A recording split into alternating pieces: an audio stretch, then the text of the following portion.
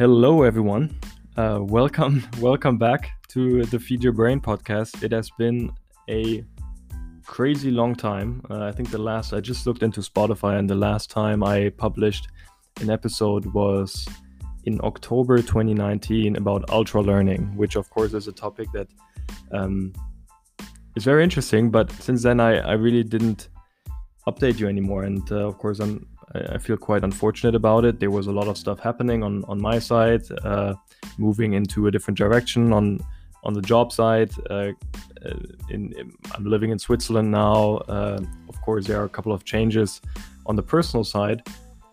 However, on the podcasting side, things have still progressed, but I haven't really updated you on that note. So what's been happening in the past is that I don't know if you remember, but I had a good friend of mine, Mike Malko, on the podcast, and we talked about network effects and startups. And he is the founder and CEO of Blair, a company that provides income share agreements to students in the United States, and was also supported or part of the Y Combinator batch. And we have been talking about creating content for a while together, but basically because of the time restrictions and everybody doing more or less one's own stuff, we didn't really get to it. However, we launched a podcast a few months ago, which is called Startups, Sparks, and Serendipity. Because we talk about startups, we sometimes at least come up with sparks that inspire us, whether it's in the tech world, whether it's unrelated of startups and technology, but sometimes it's also about personal development. And we also have serendipitous moments where things just happen, and we enjoy the conversation. And however, we thought about how can we still use the Feed Your Brain podcast as another source, and we want to test this out now to potentially have two different podcasts. Maybe we use the Feed Your Brain for all the interviews, because I have been focusing a lot on interviewing people in the past more or less 4 years, and Startup, Sparks, and Serendipity is also more a source for us to talk about things that inspire us, and it's more like a one-on-one conversation between two people more or less. And however, we thought for this time, we just upload one episode to also understand how you think about it. If you are still there, if you're still listening, of course, I would much appreciate it. But at this time, more or less in this episode, we talk about the Airbnb story. Mike has actually also met the founders of Airbnb, I think not too long ago. But we talk about it, and we wanted to more or less articulate what startups or aspiring entrepreneurs can learn from the story, because it's a great story for everyone that is very interested in building companies or building products. So we thought it's a great moment to reflect a bit on it, since everybody's at home now. So hopefully you are still there. We would love to potentially mix this together. I'm happy to link the other podcast in the show notes. However, I think maybe we can even use both and more or less spark the opportunity here. Fantastic. I hope you have been well. Stay safe, stay healthy, and hope to hear from you soon through any of the channels. Reach out to me, and super happy to chat. Have a good one, and talk to you soon.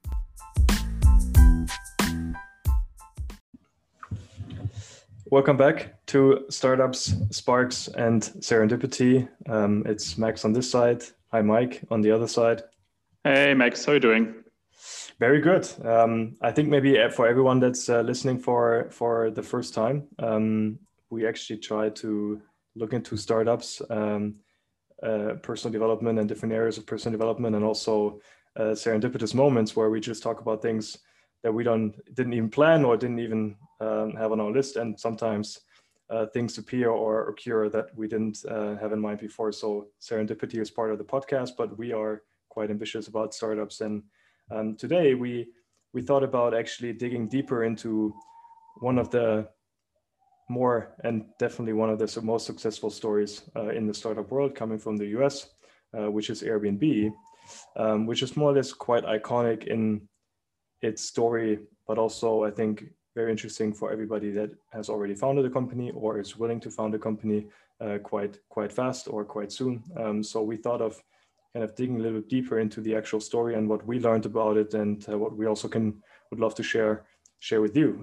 But Mike, maybe you actually have met one of the two founders personally during your endeavor at Y Combinator. Maybe you want to share a couple of words on what your impression was and how that relates now to us kind of talking about the story a little bit. I mean, I've met both Joe and Brian, not for long, and we didn't talk in much detail, but during my time at YC, they spoke, and then we spoke for a bit afterwards. I mean, obviously they are pretty cool and some of the best folks out there, and it's especially interesting how vocal they are about specific parts of the industry, right? And many people have heard of the Airbnb founding story. It's one of the most iconic founding stories, I think, of the last decade or so, last decades actually. But I think it's probably very helpful to just dig into it for those who haven't heard it, and then also give it a bit of nuance from our side, because we wanted to just dig into more founding stories and kind of take the mystery away.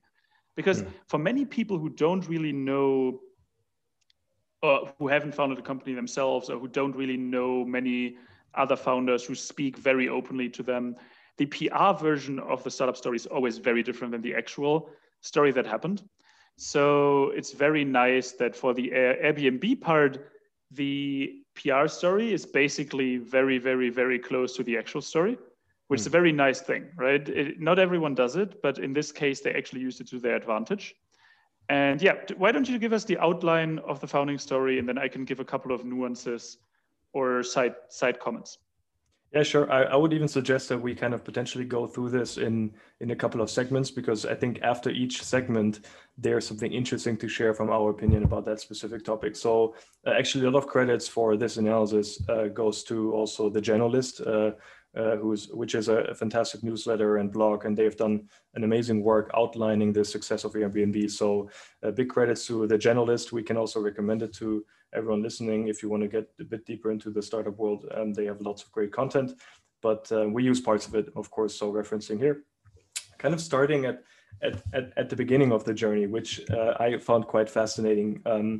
It was actually Joe who was later on the chief product officer, sending an email to Brian, who was later on more or less from the start already, the CEO of Airbnb. And to be clear, on September the 22nd in the year 2007, Joe wrote an email to Brian with more or less the idea of making a few bucks by renting out their apartment to people more or less outside of the town. And I think back then they were in San Francisco, and they just wanted to make some money, and they're actually talking about making a few bucks. And that's how this whole initial idea started, that actually they were more or less still, I think very early, I think they were not even students anymore. They were just returned, like they were just coming out of university, and they were in need for some money, and their opportunity to make some money was to potentially rent out their apartment. And I think that's already the first thing we can talk about, because at the end, a lot of companies that are being started, I always hear you should ask yourself whether you would be the first user, or are you the first more or less user that has the exact same problem like many other people. And if you more or less can solve your own problem, then you can also solve the same problem for many other people. And I feel that especially for the story of them, one writing an email to the other one to rent out the apartment, then I think this is a great kind of story entry where you feel that this is something that a lot of people, startups, should think about. Would I be the first user? Yes or no? What do you think about it? Yeah, I think they have this very interesting angle of, okay, I need to make money, so let's just try this out. And then also they are very honest about the fact that they didn't think it would be a big idea at the beginning. So they literally didn't want to build a real like high growth startup and IPO at some point. They just tried to earn some money, and they wanted to make a business out of it to help other people make some money. That's basically the idea behind it. And if you look at how big Airbnb is nowadays, it just takes a lot of the mystique out of, I need the perfect startup idea, out of the equation, right? Because so many different people, actually I had 3 conversations today with people that I want to potentially hire for my company.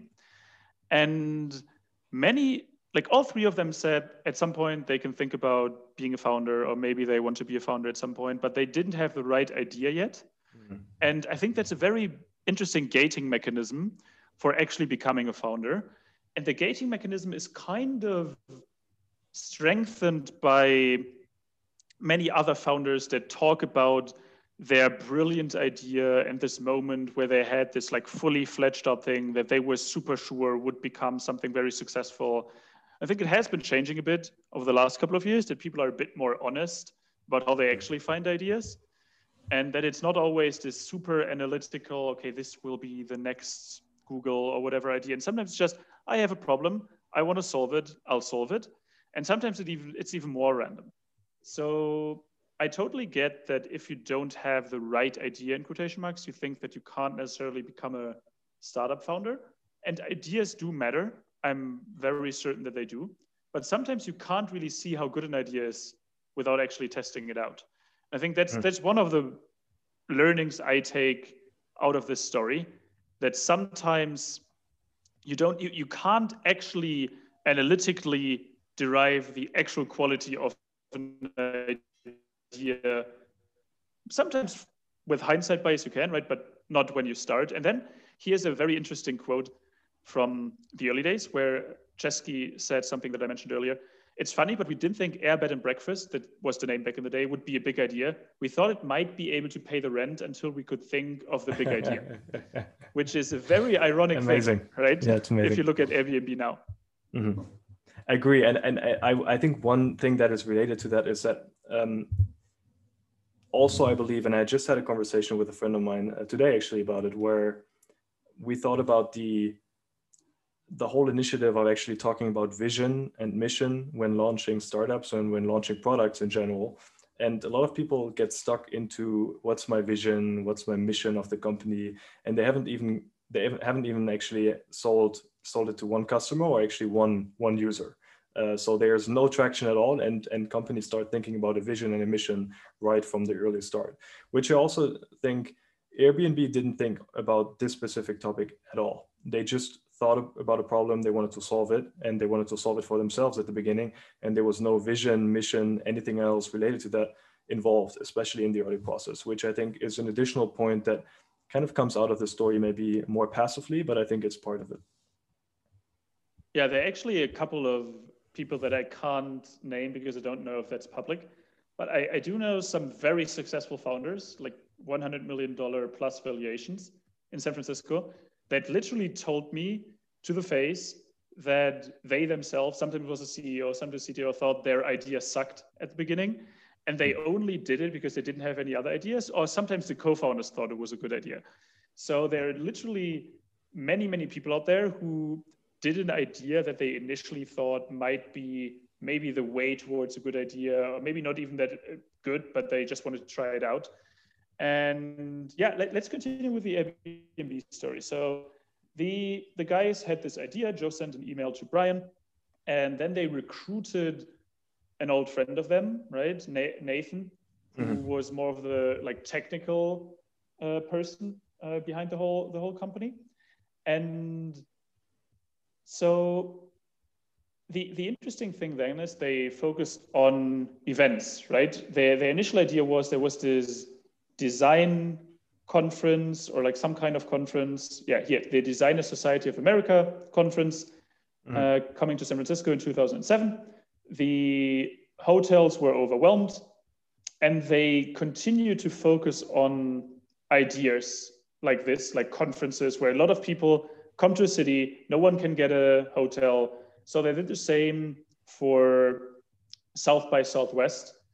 And they had a big success because 2 people booked through Airbnb.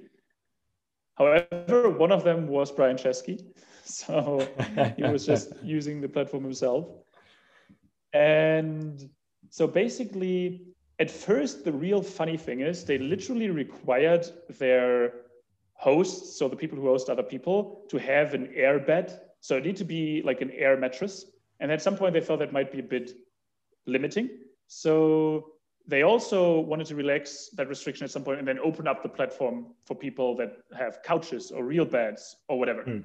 And then they made a couple of decisions that were very important. Three, and then I think we can take a cut and talk about it for a second. One, they wanted to facilitate the payments on the platform. So at first, they were just sending guests to PayPal or other websites. And then at this point, they wanted to do the payments themselves. And that was in 2008, right? That was before Stripe. So it wasn't necessarily the norm that people would pay on websites. They were often sent to other websites, but they wanted to control the whole payment flow, which in hindsight was very important. Then two, they introduced ratings, which means that people could actually rate the hosts, but also the people who used it as a service, which was one of the most important factors for people actually trusting to go into a private apartment, because that was the biggest problem at first, right? Trust. They were always talking about trust. And many investors, many people actually in the early days of Airbnb said, I would never do that. I wouldn't trust a random person to get into my home, or I wouldn't trust to just sleep at a random person's house. And then the last thing is something they called 3-click booking. So they just wanted to make it extremely easy and extremely quick to use the product with very minimal friction. And yeah, so let's take a quick cut here. So they started the company, they changed some things, but at first, not really many people were using it, right?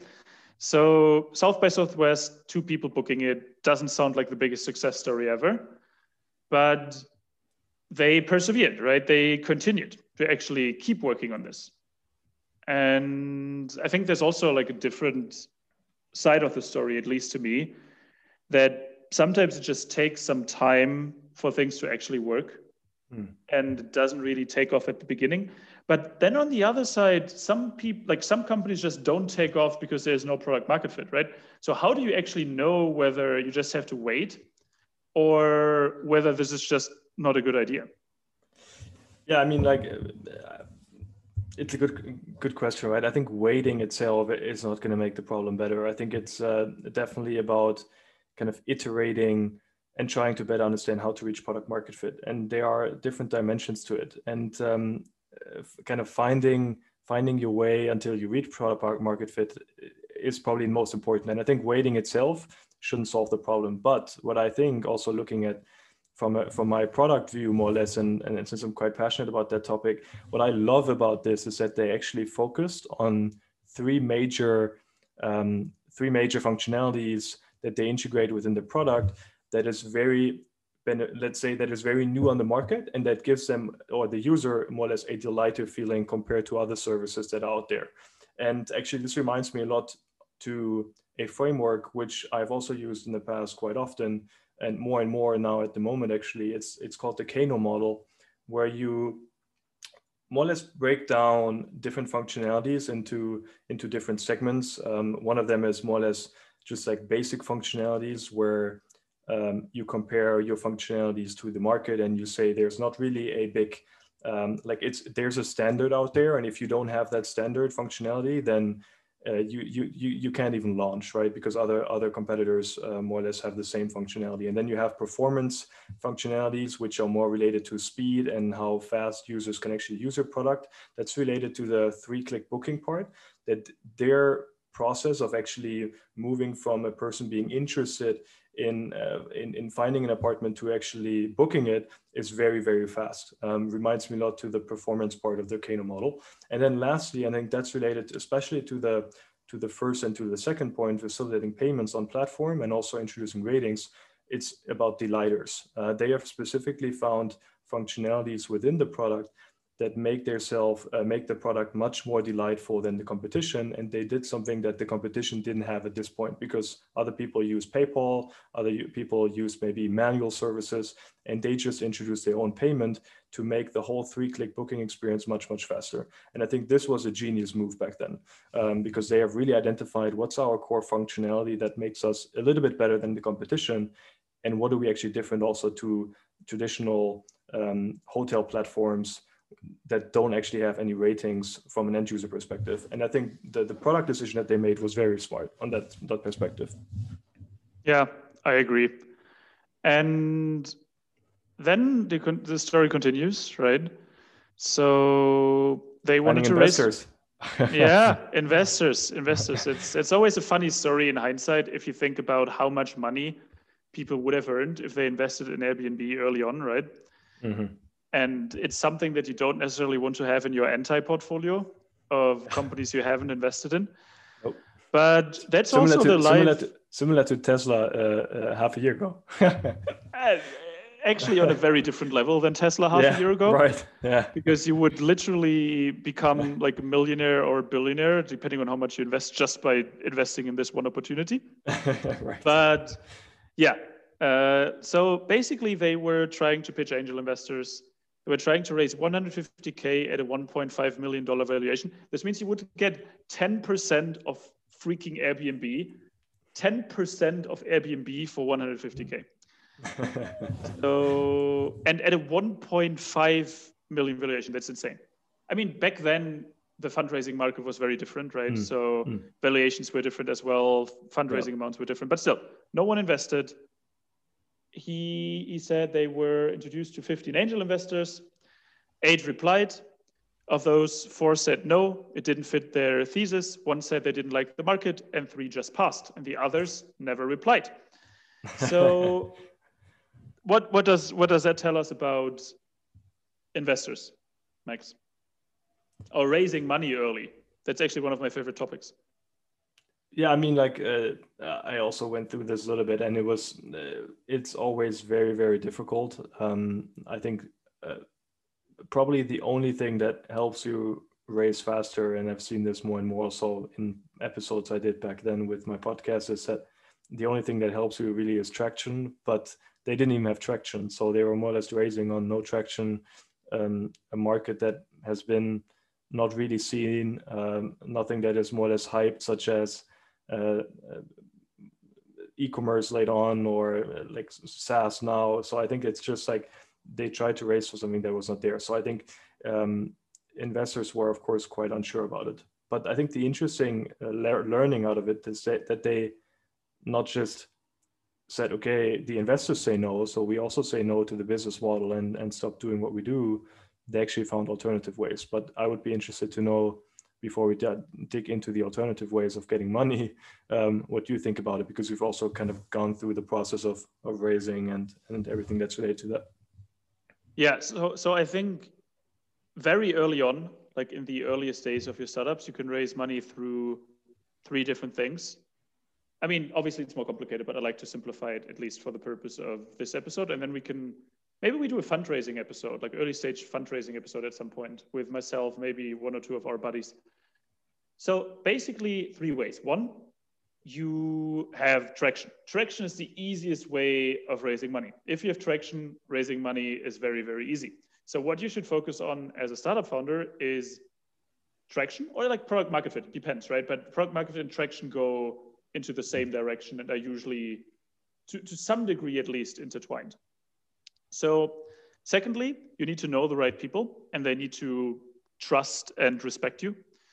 That's also very helpful, because then you don't need that much traction. You just need the right network, and these people also need to believe in you.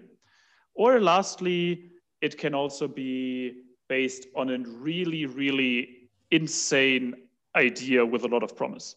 So sometimes ideas and just something unique are enough if you have the right team. Then you don't necessarily need traction, and you also don't necessarily need to know the people very well. If you have a great idea with a great team, then you can also raise money in the early days.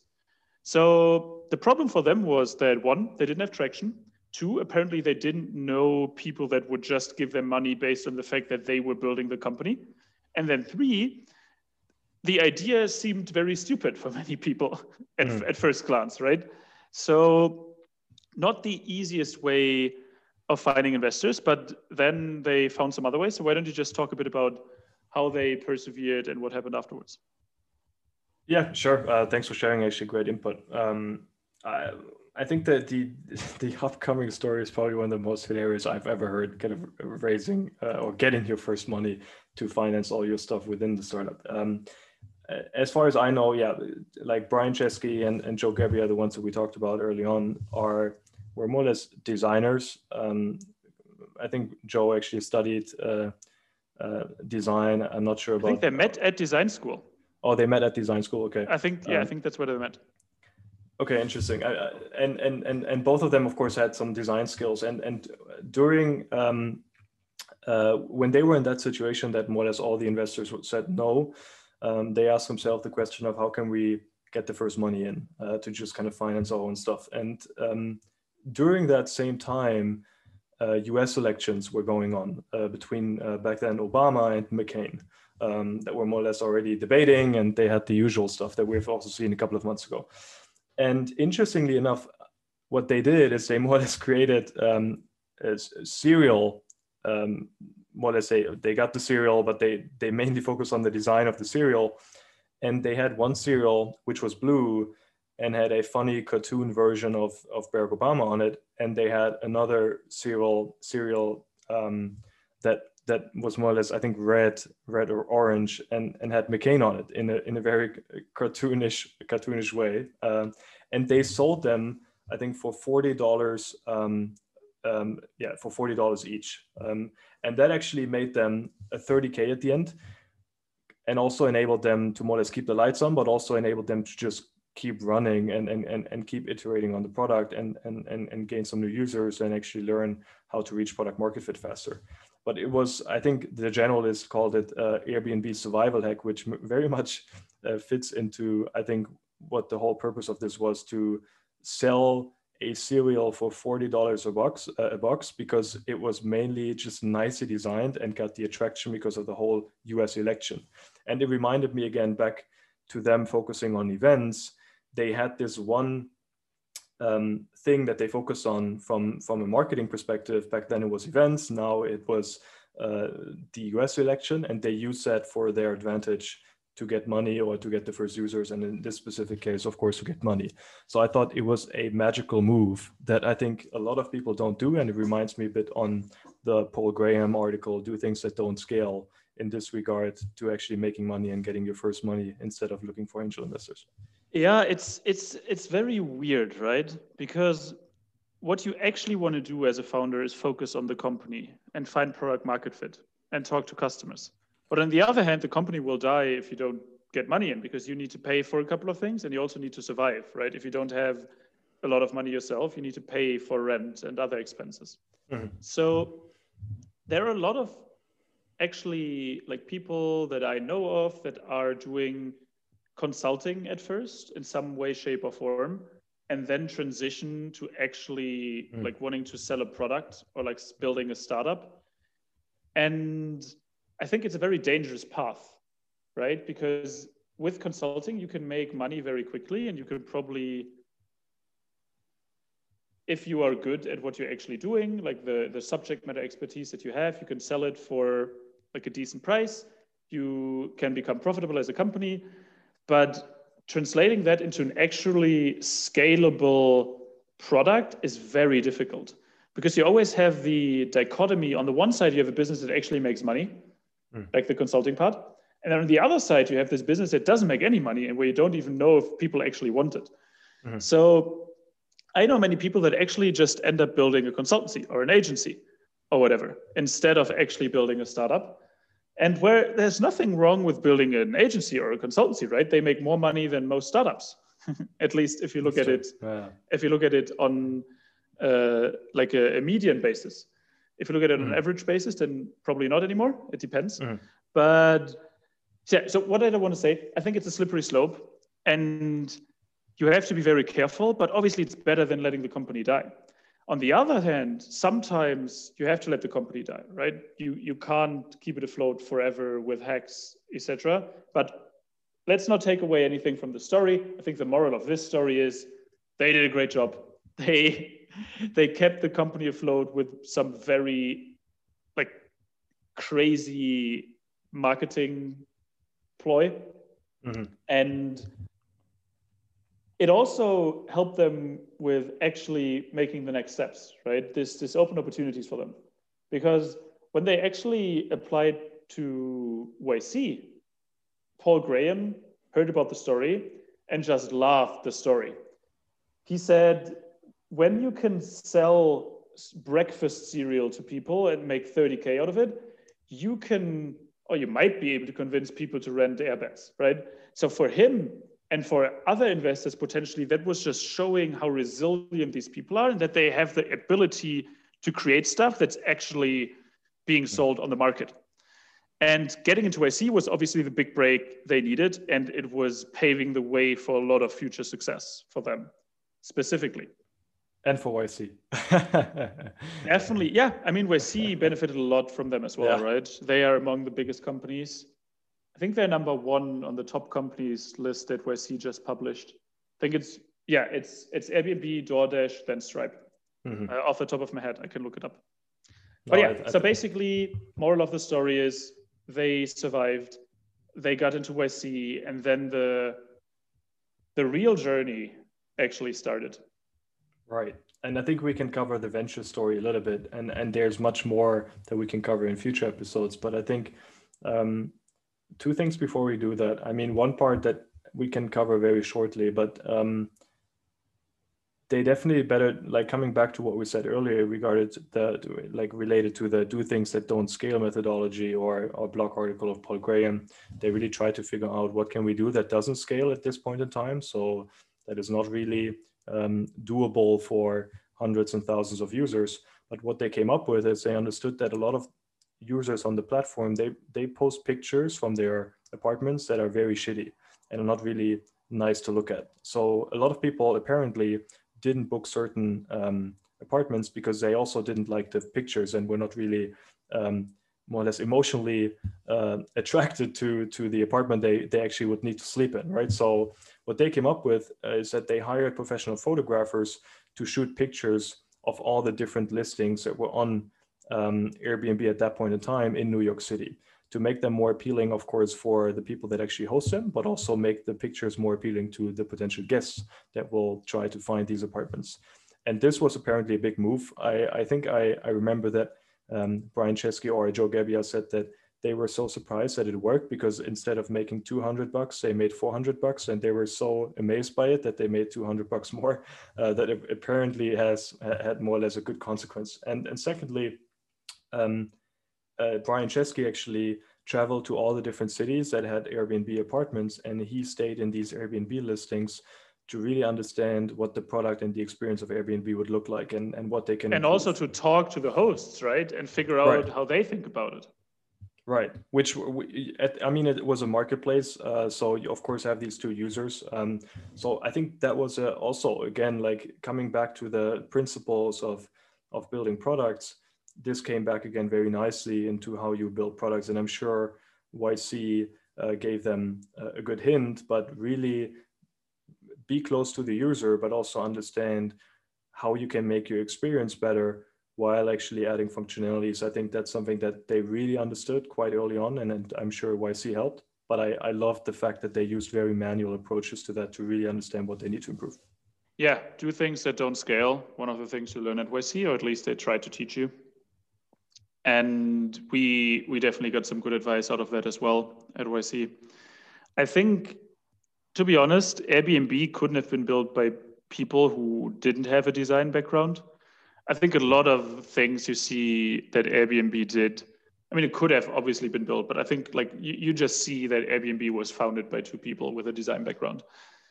And that's a good point. The design, like for those who don't really know too much about design, design is not just visual design directly. Design is a lot about thinking and a lot about how to approach problems, how to think about things in frameworks, and how to make things that actually work. I think that's like a very short, crisp definition of how at least some designers told me that they were thinking about it. Because design has this, like if you think about design, most people just think of like graphic design, web design, but not necessarily of how to design a chair so that you can sit on the chair and that it doesn't break. And then you can also design processes, right? You can design a lot of things. And I think design philosophy is very, very important in product development, as you know very well. Yeah, and you can even design organizations, right? It's not just a fancy word anymore, organizational design. It's actually something that you can study all over and for quite a long time. So organizational design is also really related to that, making an organization work in all its processes and structures, etc. Yeah, and before we end the Airbnb story for the day, I want to mention one thing that I really like to mention a lot.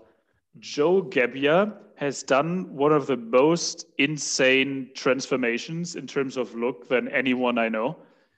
Really? You can Google, yeah, you can I can promise you, I'll show you afterwards. But if you Google, I think you can Google Airbnb founding team or something like that, and then you find an old picture of Joe Gebbia where like all the three of them stand there, and then you see Joe Gebbia, and then do you see the picture? And then Google Joe Gebbia now, and just look at the difference. It's insane. Yeah, he looks. It's crazy. Yeah, but he didn't look like a designer back then either. So yeah, he looks like a typical Silicon Valley like nerd, right? Not necessarily, not even in a bad way, but just like the way he transformed his looks is just insane to me, and gives me hope for my 30s. Yeah, it's a good point. Wow, I'm impressed. I never saw the picture. It's hilarious. Yeah, I always use it as an explanation that actually having money or access to resources and people that can help you with your looks can make a very big difference. Or maybe it's also the hypothesis that if you have a successful startup, you just automatically look nicer. I don't know, Mike. You have done some transformation. I don't know about that. I mean, if I promise you, when I'm ever on the Joe Gebbia level of success, that I'll definitely make a very good transformation. So I'll promise you that. And until then, I'll just try to not make a downwards plummet. So I'll just try to keep the current level as long as I can. You're on a good path. I'm happy to exchange. No, one thing to cover. I mean, before we end this, I think there's nothing really to add. But I think the main points were covered. But I think interestingly, what happened afterwards is just amazing, right? To see pre-seed, they raised money from YC, 20K at that point in time, and then it more or less all started, and not just from a financing perspective, but also from a user perspective, of course. But looking at the finances, they raised 600K in seed, which was also not like compared to today, it's also not a lot, but raised 7.2 million in Series A, ended up from actually Sequire and Greylock, which was quite some names at that early stage, and then Series B, Andreessen Horowitz came in, and then it more or less kept going until they are more or less public now, of course, but it crossed the billion mark in Series E from kind of different investors. So I think you have really seen how more or less the whole story of these two founders, or back later than three founders, they were very stuck in more or less solving their own problem, and it ended up through like different stages and ups and downs to now going to be a public company, and many more experiences that are added and will be added, and et cetera, et cetera. I mean, they raised more money than the valuation of most of the actual like very valuable startups, right? They raised $4.4 billion in equity before they went public, which is a lot of money. But also I'm very big believer in the fact that Airbnb's share price will continue to rise, because I just think they have a very unique position on the market. And it already rose quite a bit, right? I agree. And they apparently want to add additional experiences to the platform. So it's not just a marketplace for apartments anymore, right? So many more things got added, but I think we can cover that in future episodes, or potentially with the author of the Generalist blog. Anything to add from your side, Mike? But I think we could talk about it for hours, but I think for now, just to conclude, what we wanted to show is not necessarily only the story of Airbnb, but just a couple of learnings that you can take out of it. And we also wanted to contextualize how messy the early days of startups usually are. And I think that's very important for many people to know, because some people are surprised by it before they found their own company. And it's not always as glorious as it looks from the outside. Also, the funny thing is, even for the successful companies, it's often not as glorious in the early days.